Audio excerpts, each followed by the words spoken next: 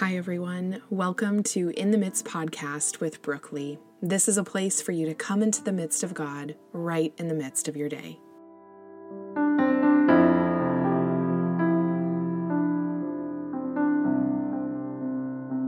Well, before we get started today, I want to invite you to spend some time in prayer with God. Maybe there's a specific reason that you clicked on this episode, or maybe there's some baggage that is weighing heavy on you today. I want you to spend some time talking that out with God now.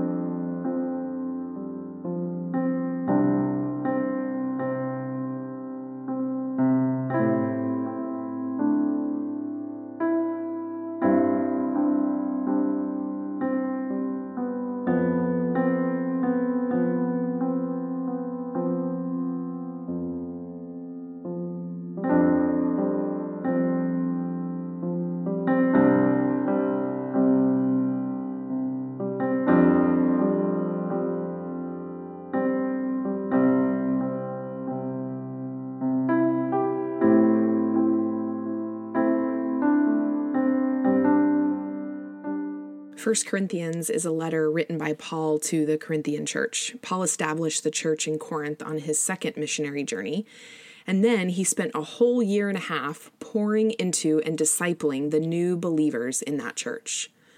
You could say that Paul had both a spiritual and a personal attachment to the people he was writing to in 1st and 2nd Corinthians. Well, we read that Paul gets word from a fellow sister in Christ named Chloe that there were some divisions brewing within this Corinthian church, this church that Paul cared deeply about. Well, it turns out that people had been fighting over non-essential issues and which leader was best to follow. And these disagreements surrounding people's preferences were causing a major split to happen in the Corinthian church. And so Paul, in this letter to the Corinthian believers, addresses that split and division head on. He says this in 1 Corinthians verses 10 to 13. I appeal to you, dear brothers and sisters, by the authority of our Lord Jesus Christ, to live in harmony with each other. Let there be no divisions in the church, rather be of one mind, united in thought and purpose. For some members of Chloe's household have told me about your quarrels, my dear brothers and sisters. Some of you are saying, I am a follower of Paul.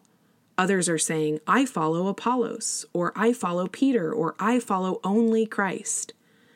Has Christ been divided into factions? Was I, Paul, crucified for you? Were any of you baptized in the name of Paul? Of course not. Here in this passage, Paul gives these clear and simple exhortations to these new believers. Be of one mind, he says. Live in harmony with each other, he says. Be united in thought and purpose, and let there be no division in the church. Let there be no division in the church. You know, the Greek word for division is schismata, which is where we get our word schism from. And the definition for that Greek word schismata means to tear. So here, Paul is pleading with these Corinthian believers to not let their preferences tear the church apart, especially when it came to issues that simply weren't essential to the faith. Meaning if they didn't have to do with salvation through Jesus Christ, then it wasn't essential, or at least not reason enough to tear the church apart. Have you ever been a part of division within the church? Have you ever felt the pains of maybe your church body tearing apart? Maybe friends of yours have left the church for a particular reason, or maybe you were a part of the group who left or tore away from another group. I want you to spend some time now reflecting about any division within the church that you have experienced. Talk that out with God now.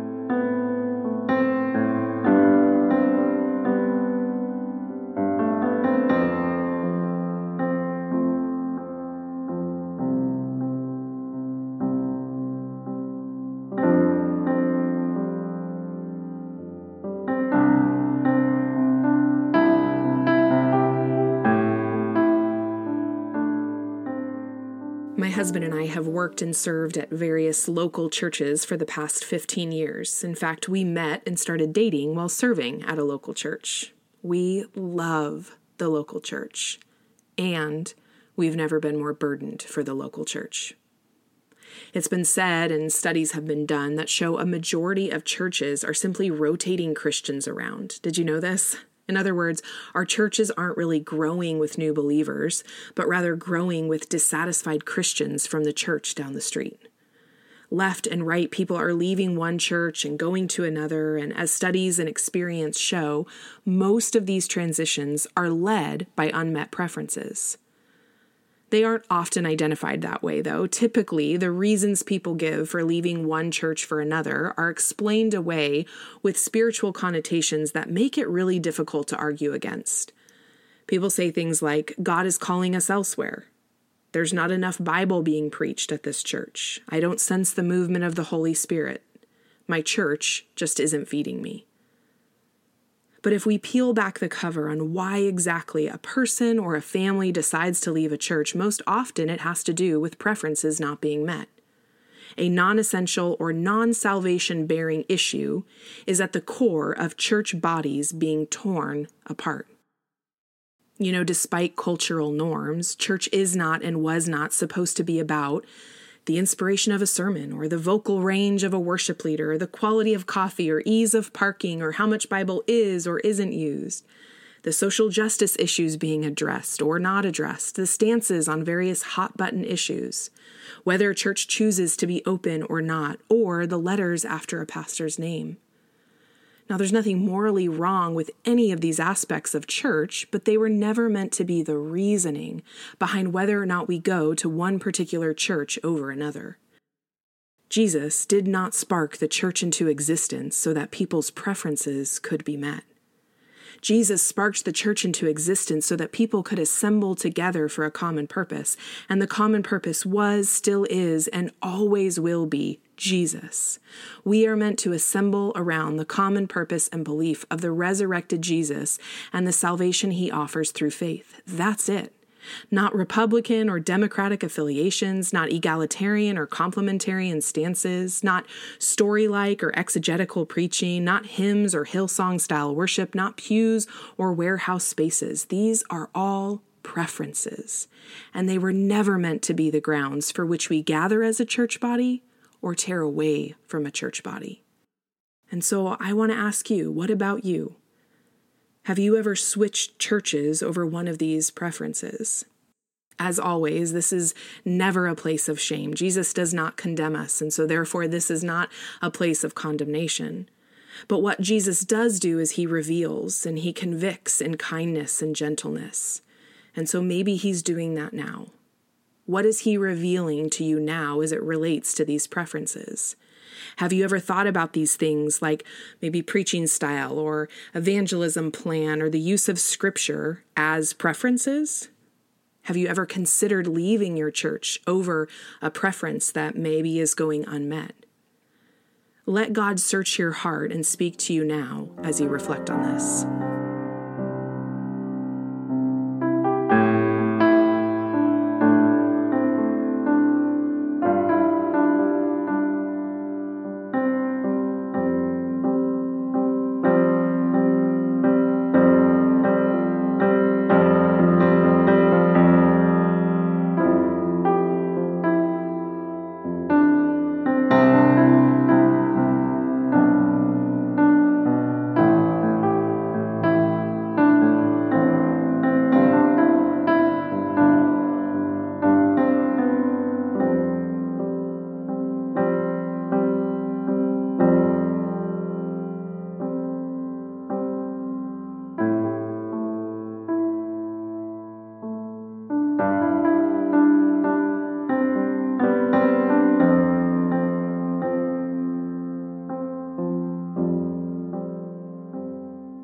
When God dreamt up the local church and decided on it as his game plan to reach the lost, dissensions and differences were to be expected.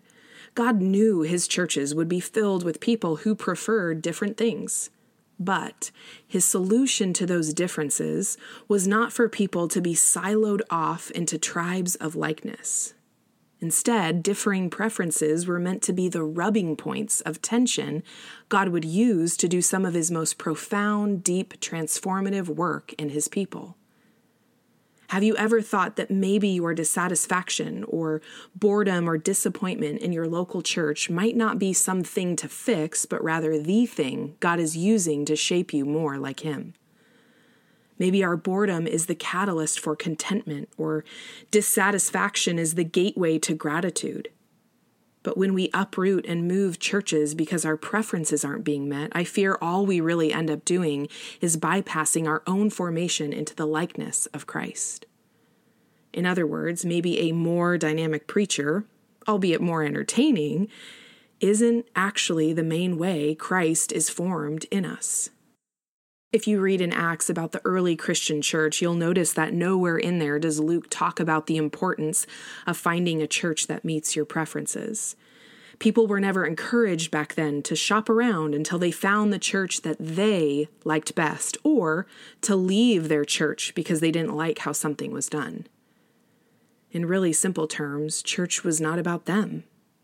Instead, the early church was all about assembling with people around them and moving toward Jesus together, including that neighbor that annoyed them and the woman who kept sleeping around and the pastor who maybe wasn't as educated as the next village's pastor. Church, in its original and intended form, was about Jesus. As you reflect honestly about your posture and outlook toward church, ask yourself, have you made church more about you and your preferences than about Jesus? Again, don't reflect on this from a place of shame, but rather honesty and humility.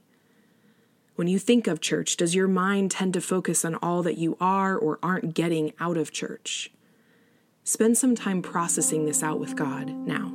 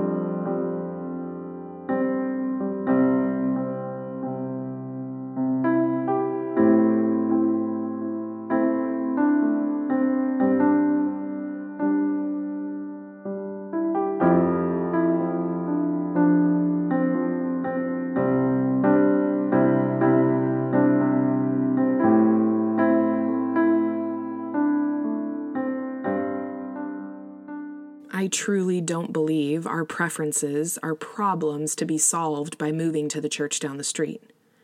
I truly believe our preferences are tensions to be managed within the church we're already at.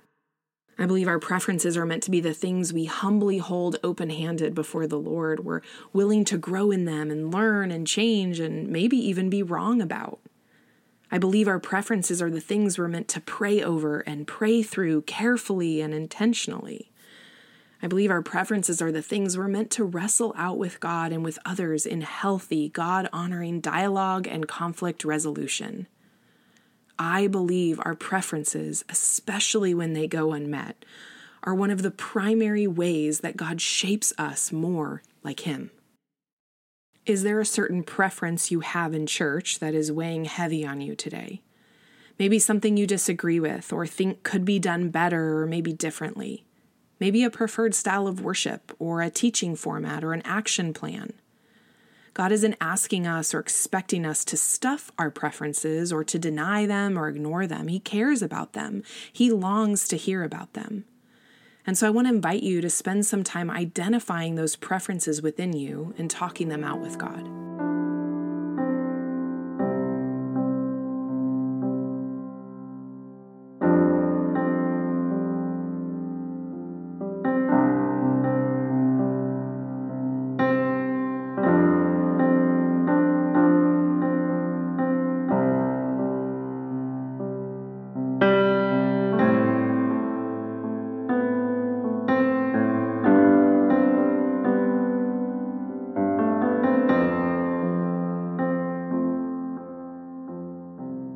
Is there anything you sense God speaking to you as it relates to these preferences that you've identified?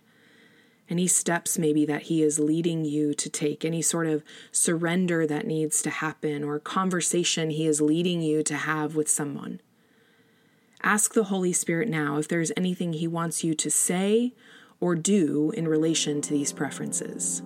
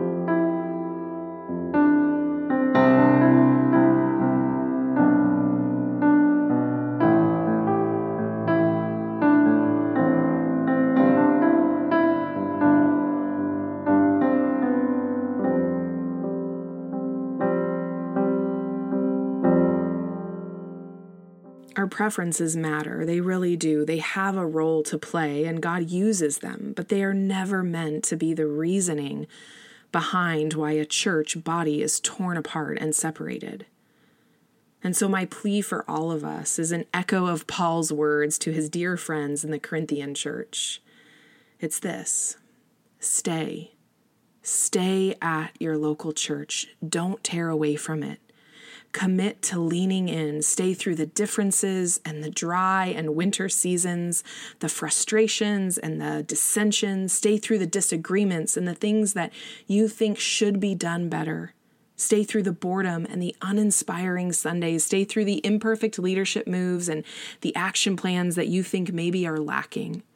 Stay when the congregation dwindles and when it swells. Stay when the church down the street launches a new flashy program. Humbly and cheerfully and faithfully stay at your local church.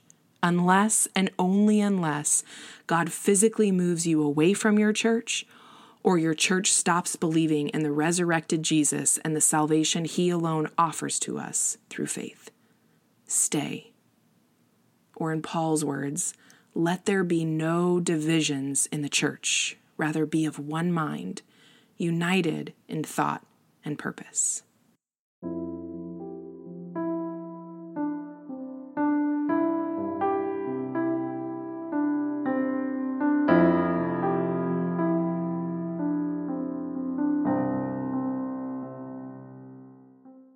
Thanks so much for listening to In the Midst podcast. If you'd like more information about me and the ministry I run, you can check me out online at brookeplee.com. That's BROOKEPLEE.com.